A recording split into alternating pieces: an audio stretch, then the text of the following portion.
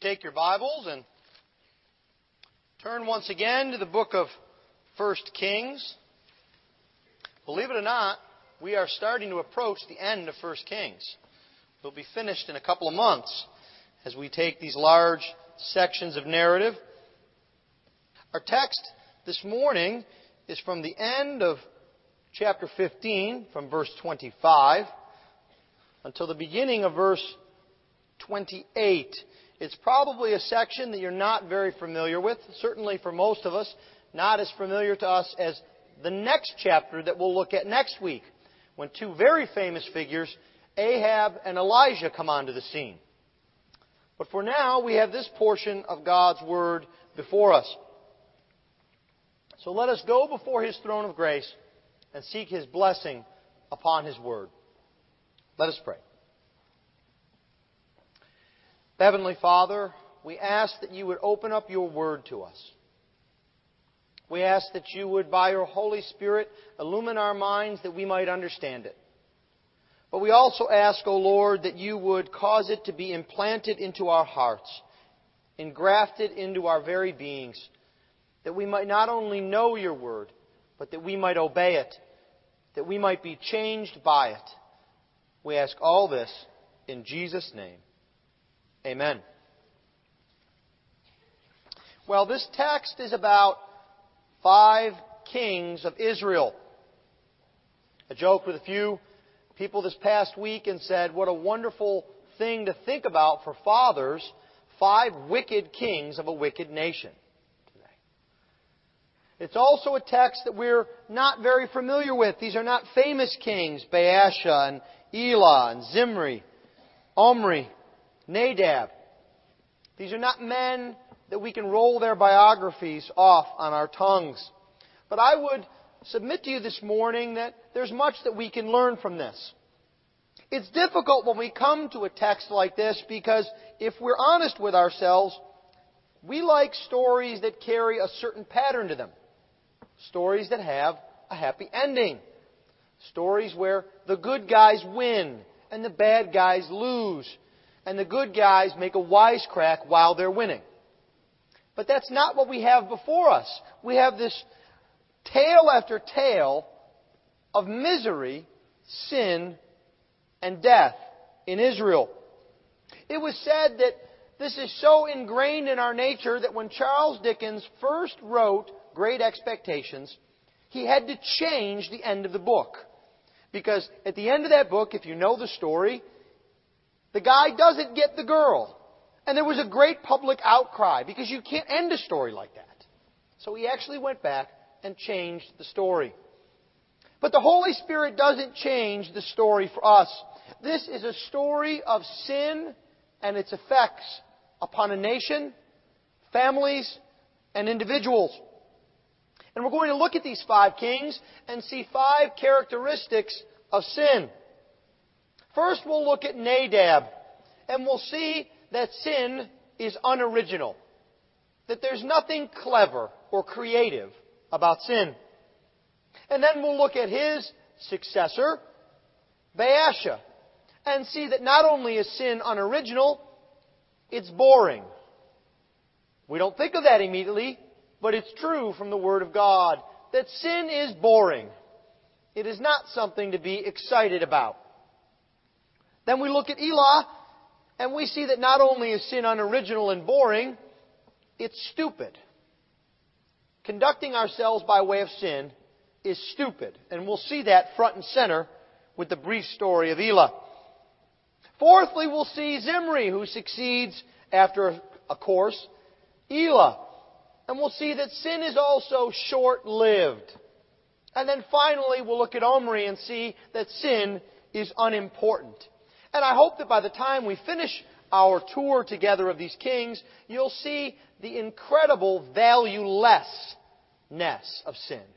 The incredible misery that sin brings. And the joy that comes from serving the living God. Well, let us first then look at Nadab and the fact that sin is unoriginal. Nadab is the son of Jeroboam. He's not, many think, the firstborn son of Jeroboam. That son died previously. in an earlier chapter. But he is the son of Jeroboam, and he begins to reign in the second year of Asa, the king of Judah. You remember Asa. These things are going on at the same time. These are flashback scenes back and forth, happening at the same time. And the text tells us that he reigns for 2 years. And his reign begins what becomes a very common series in Israel. That is, a king comes to power. He reigns for some period of time. Not much is said about him, except for one significant thing. That he sinned in the sight of the Lord, and that he was punished for it. This happens over and over again. And these kings come in quick succession. Nadab has a very short reign, and the next king comes on the scene. And then the next king comes on the scene. And then the next one. We see Nadab as the living fulfillment of the prophecy in 1 Kings 14:15, where you recall the prophet told Jeroboam that Israel would be like a reed shaking in the wind. Nadab is the first one to show us this. There's something else that we're going to begin to see, though, that becomes all too common in Israel. And that is that the prophetic word of the Lord declaims against sin. We're going to see some prophets here this morning. And then, perhaps the greatest period of prophecy in the Old Testament is going to break forth in the next chapter.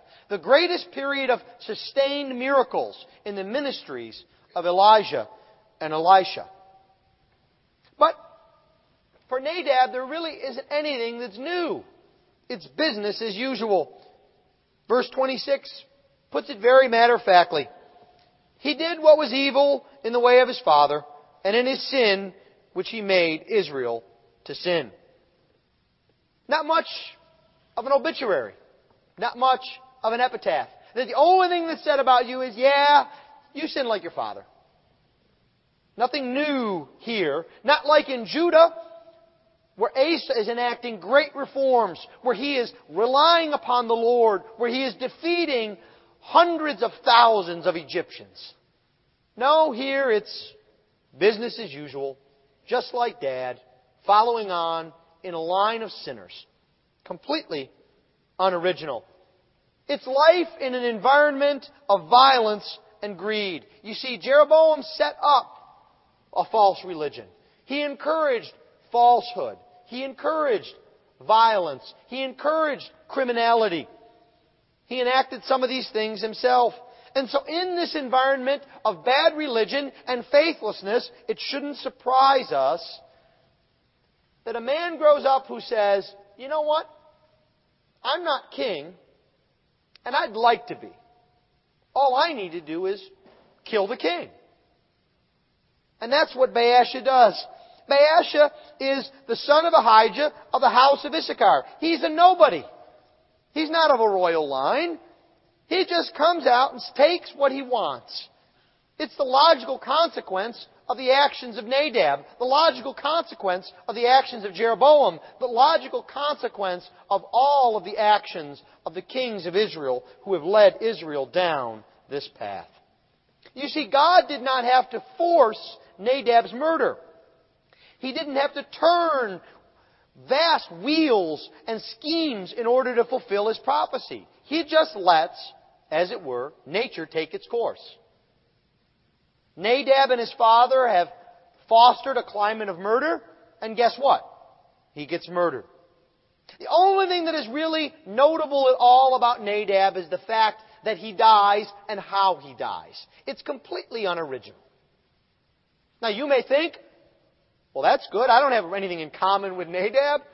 I'm not a king, much less a wicked king of Israel. Why is this story included here? I think because the Lord wants us to think about and to understand what makes us stand out from the crowd. You see, what made Nadab stand out was merely his death. Do you blend into a crowd? And I don't mean because you're quiet. I don't mean because of the clothes you wear.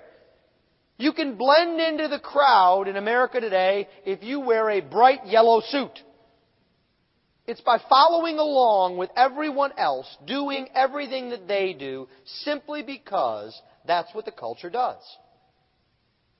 You're in school, at college, and other people go out and conduct debauchery and get their minds blown away with alcohol, skip classes, don't do well in school. And you do too, because that's what everybody around me does. Other men work so hard that they bury themselves and their families to get ahead. And you know what? That's what you do too, because that's what everybody does. All the ladies in the grocery store and at the various activities gossip. And that's what you do too, because that's what everybody else does. You're a pastor of a church, and you're worried all about numbers, and you're worried all about superficial things and how big your church is. And that's what you do because that's what everyone else does. You see, it comes to all of us. Sin is unoriginal. It seeks to follow after the crowd. And so Nadab is overthrown by Baasha. He's out trying to regain a city from the Philistines. And Baasha kills him. And we might ask ourselves, where is God in this? Why did He write this? And the answer is in verses 29 and 30. That as soon as he was king, he killed all the house of Jeroboam. He left to the house of Jeroboam not one that breathed until he had destroyed it, according to the word of the Lord that He spoke by His servant Ahijah the Shilonite. It was for the sins of Jeroboam that he sinned, and that he made Israel to sin, and because of the anger to which he provoked the Lord, the God of Israel. God is there by His word, and God is there by His providence. God can use evil men to destroy evil men. You know, Luther said something that is a bit shocking. He said, even the devil is God's devil. Sometimes we don't know why there is wickedness in the world. We don't know why there are difficulties and challenges. But often the Lord is in those things, working His will, in spite of evil, in spite of sin. You see, God is always in control, even when it seems like the world is spinning out of control. So Nadab, the unoriginal sinner, passes from the scene as quietly as he came on. And he's succeeded by Baasha, who comes to the throne for the first time by killing a king. And we see in Baasha, beginning in verse 32, that sin is boring. It's not just unoriginal, it's downright boring. Because you see, Baasha just follows in Jeroboam's footsteps. He has great opportunities here. We might be able to say, if we were standing in the court of Baasha next to him, to remind him, Your Highness, you're king because God predicted you would be king. God put you on the throne of Israel. This is a wonderful opportunity to move Israel from idols to the living God, to strengthen your own dynasty, to build up the kingdom of God. What an opportunity you have here, sir. And Baasha says, get away from me. You bother me. I'm going to go ahead and do what I want to do. He does nothing with the opportunities that are before him. Have you ever met someone like that? Someone that seemed to have opportunity, not just knock at their door, but ring the doorbell and kick it down. And they just slouch around. And I can't be bothered. But that's a great job. It's a wonderful opportunity. No, I'd have to work an extra 15 minutes a day. But if you apply yourself, you'll get into a better school. No, I'd rather watch TV. See, he doesn't apply himself at all. He lives a boring life. And there's no change at all in the spiritual outlook of of Israel. And he even continues the war with Judah. He doesn't stop anything. He's like Jeroboam part 3. He may as well be Nadab. There's nothing different about him. He reigns for 24 years, which is a very significant period of time. And he gets a whole 9 verses in the Bible. And 6 of those verses are taken up with a prophecy against him from a prophet.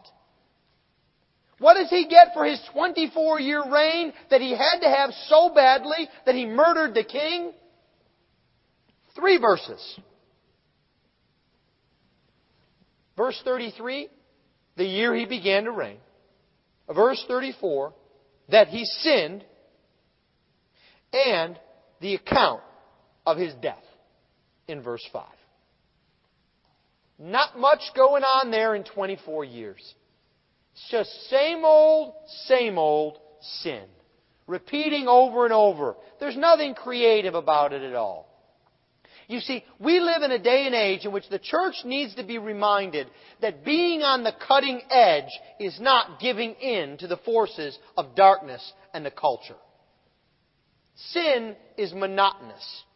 When we think of the worst nations in our past century, Nazi Germany, Soviet Russia, we think of some of the worst dictators, Adolf Hitler, Joseph Stalin. You know what they were known for?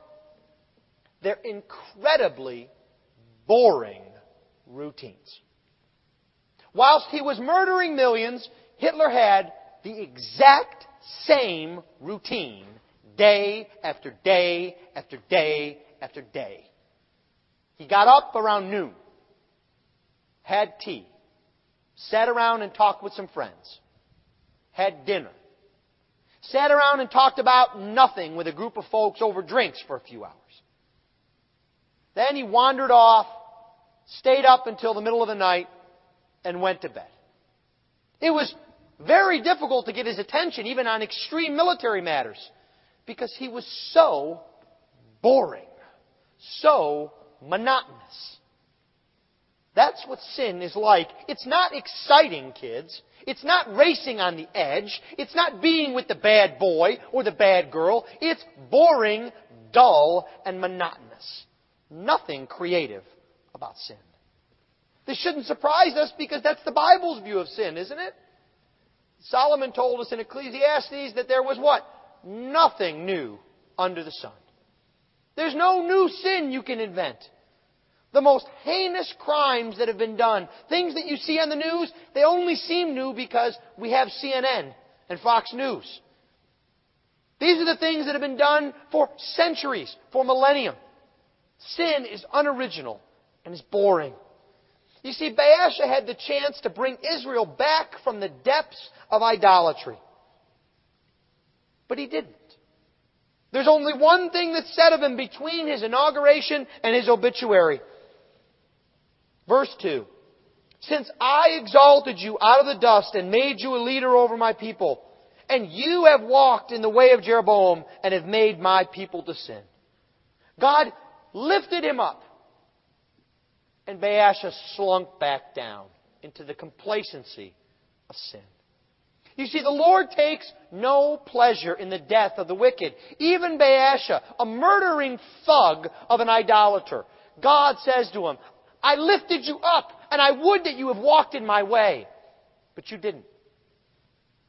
You see, the Lord God calls all of us to repentance. There is no sin so heinous, no trouble too great for the grace of God. He calls us to repent. He takes no pleasure in the death of the wicked.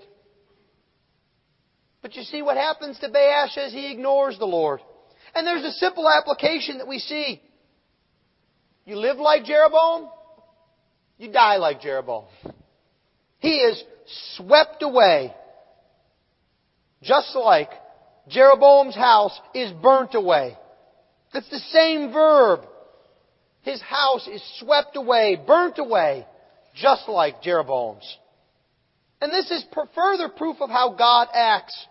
That God dictates history. He breaks in here again in prophecy and says, this is what I'm going to do. And it's a result of your actions. You see, God is in charge, but there is still cause and effect. You see, Baasha can't sleepwalk through life. There are consequences to his actions, just like there are consequences to our actions. And God uses for judgment both his sins and the fact that he destroyed the house of Jeroboam. Now you may say to yourself, well, wait a minute here. God predicted that someone would kill everybody in Jeroboam's house. Baasha did it. Why is God all angry about it? That's what God wanted, isn't it? But you see, God is simply decreeing what will happen. That doesn't relieve responsibility for sinful actions any more than it did for those who crucified our Lord.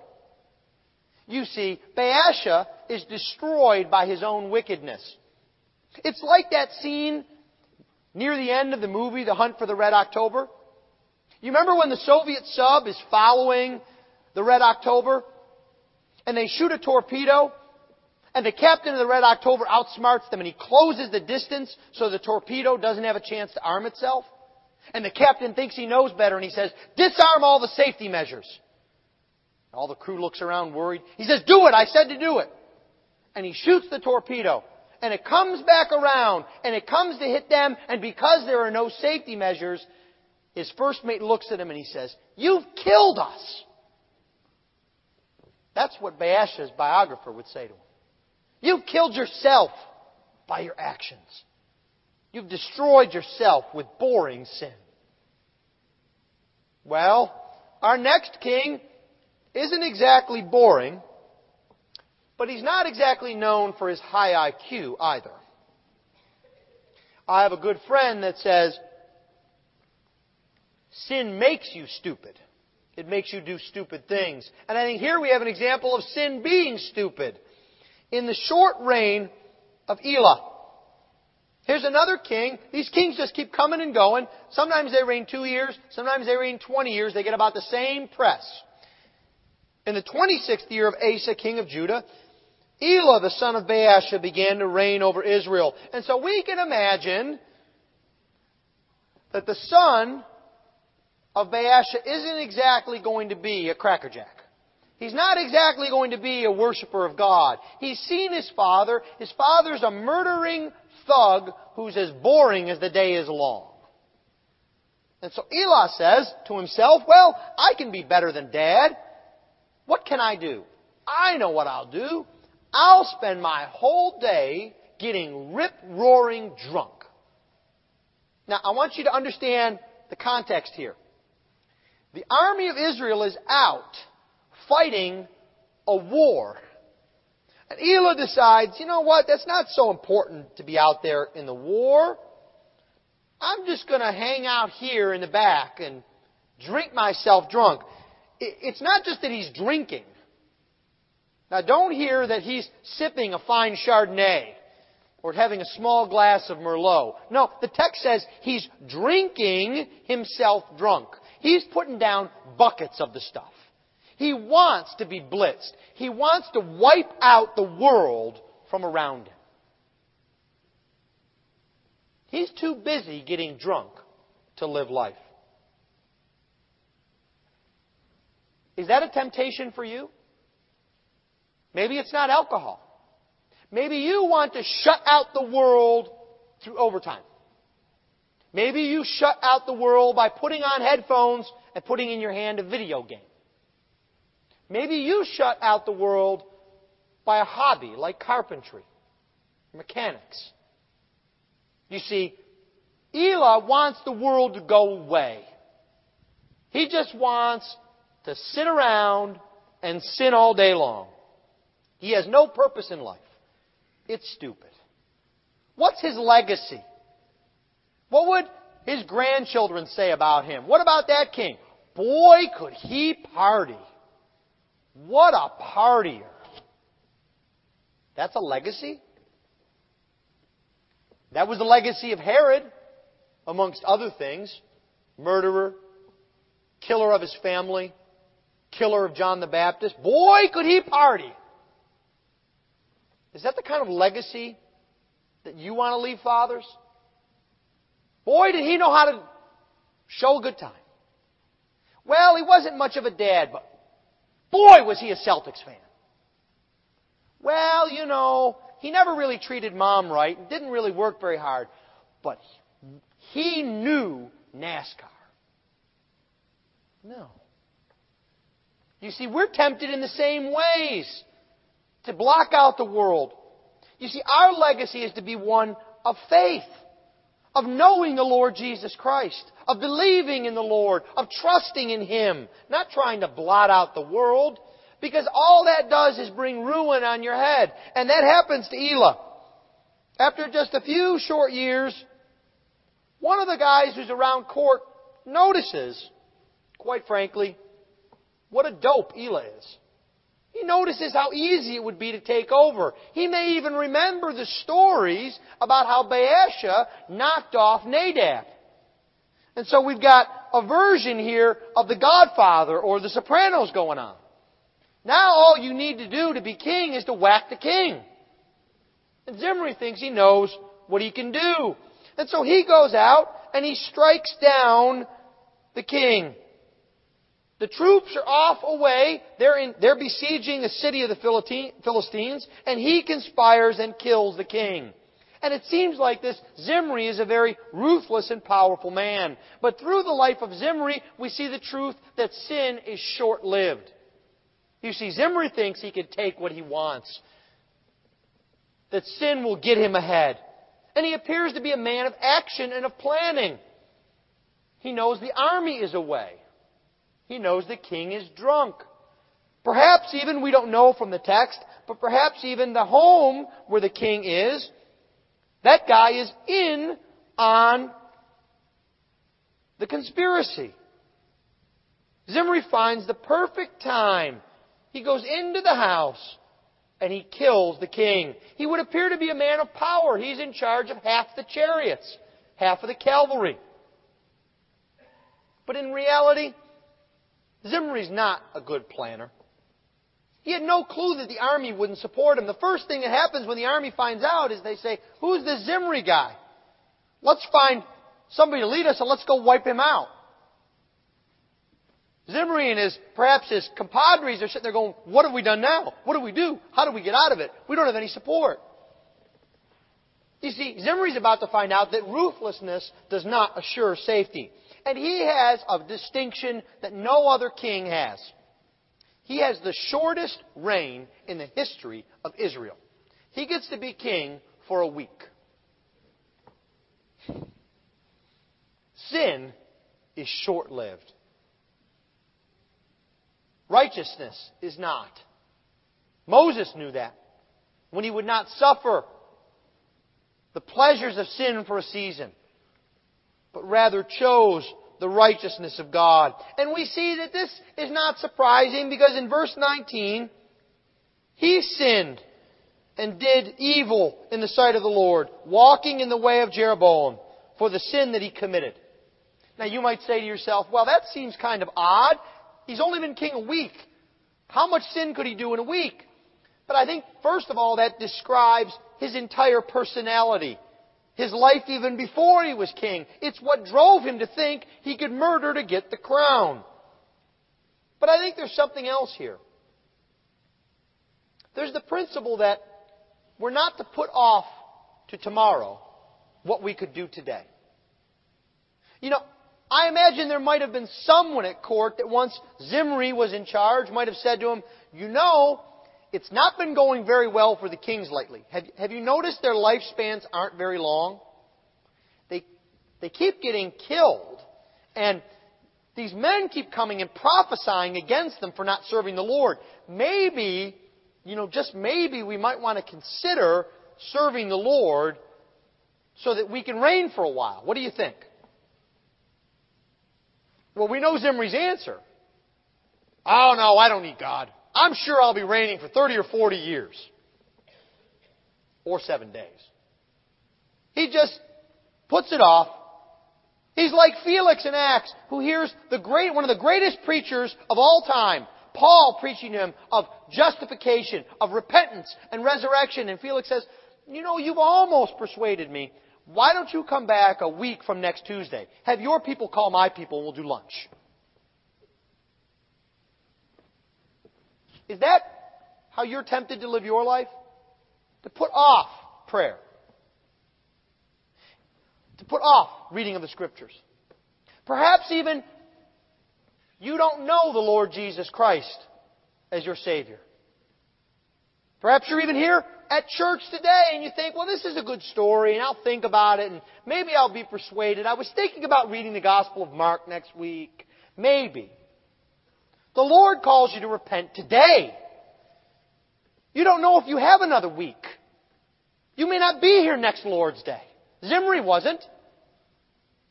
The call to repentance comes now.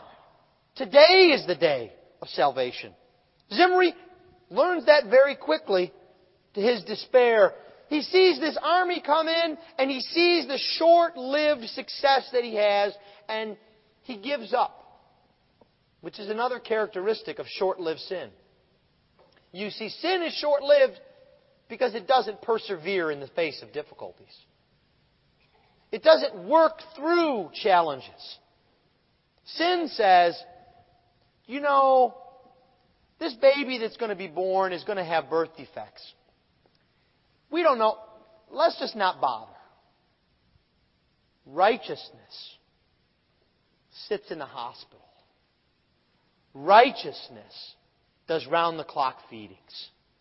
Righteousness praises life that God gives. Righteousness perseveres so that the effects of righteousness are felt for generations to come. Sin can't be bothered. It's short-lived. Well, Zimri's sin is short-lived because of our last king who comes on the scene. The fifth king, Omri. And we read his story in verse 21 to verse 28. And he brings stability to Israel. He reigns for a good while, 12 years. And he establishes a dynasty. Now, you don't get the picture from here how important in terms of history Omri is. We'll talk about the difference between the historical record and the biblical record in a second. But Omri founds a dynasty that will take us from now until 2 Kings 12 to go through. It's a good bit of time, several months of sermons. He founds a dynasty that is so secure that decades later, the Assyrians, the major empire in the area, will refer to Israel as the land of Omri, or the house of Omri. He's a pretty big guy. He's one of the important kings in that area. As a matter of fact, we know a lot about him. We know more about Omri from Assyrian tablets and Canaanite records than we do from the Bible. Because he was a big, powerful guy. He establishes a new capital in Samaria. A capital built on a hill that will withstand, as we will see, many sieges. He's a smart man. He secures his reign. We might even imagine that he wanted to found a new capital so he could have a new era for a new dynasty, a break with the past. Don't worry about this God worship anymore. Don't even worry too much about the golden calves. Let's start a new beginning. You can imagine the reporters coming around, looking at the shiny new buildings, wondering what a wonderful king Omri was. But not so the Holy Spirit. To the Holy Spirit, there's little said about him except for formulas. He's not stupid like Elah. He's not trivial like Zimri, king for a week. But he is, quite frankly, inconsequential. You see, if Omri's reign were happening today, he'd be on the cover of Newsweek, Time, and a dozen other magazines. Everyone would try and interview him and find out what his views on foreign policy were and what he thought the economy was. But you see, the Bible doesn't care anything about that. The Bible doesn't care for fleeting events. The Bible cares for eternal events. And in the Bible's mind, he's just another king that sins after the way of Jeroboam, that doesn't believe in God. He's just another one in a series of kings. He does everything but believe in God. You see, he didn't understand the concept behind the story of the pearl of great price. You remember that story? The man finds a pearl of great price buried in a field, and what did he do? He sold everything he had, lock, stock, and barrel, just so he could get that field because he knew the treasure that was there. Omri says, there's no pearl. There's no treasure. There's no God. There's me and my new capital. And the Holy Spirit says, that's not so important. We don't need to talk about you much. Sin really isn't that important. It comes and it goes. There's nothing new or creative about it. It's short-lived. It's boring. It's not very bright. Why should we be concerned about you, Omri? You see, the Holy Spirit tells us what He thinks is important. What He thinks is important is not that Omri founded a more stable dynasty, but that he did more evil than all who were before him. You see, Omri's legacy, dear fathers, is a man by the name of Ahab. That's his real legacy. A son whose name is all but a curse in the Bible. Omri had no interest in righteousness, no interest in faith, no interest in the Lord. And it shows in his legacy. His son is a worse sinner than he is. You see, Omri provoked the Lord. That was what he was punished for.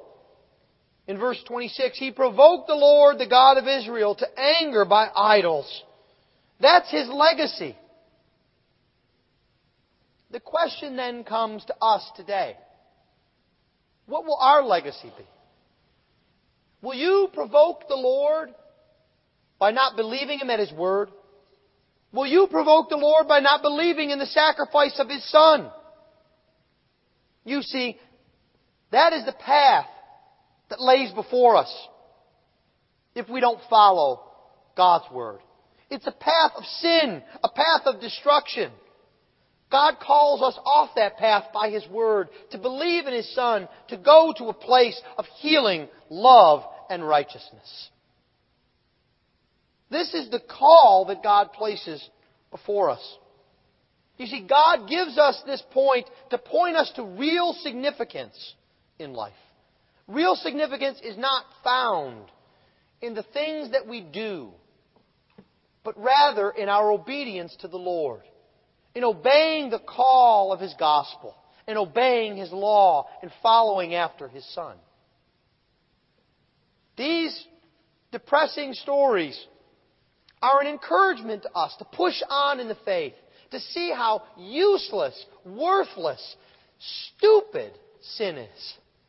That it doesn't have anything of value, that it will never yield fruit, but only a life of faith and righteousness. Belief in the Lord Jesus Christ yields real meaning. This is true whether we're 6 or 96. Let us pray. Heavenly Father, we thank You that You have given us these stories to remind us that You call us away from a life of sin.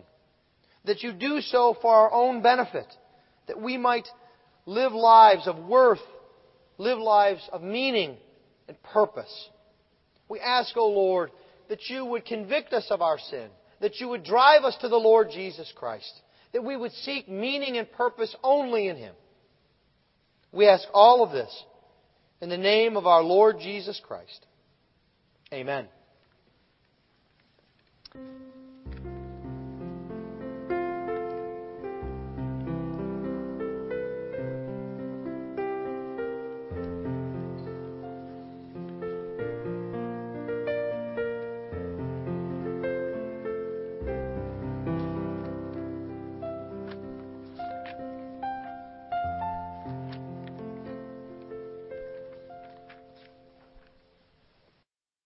Now, dear people of the Lord Jesus Christ, may the grace of the Lord Jesus Christ and the love of God and the fellowship of the Holy Spirit be with you now and forever, triumphing always over sin in your life.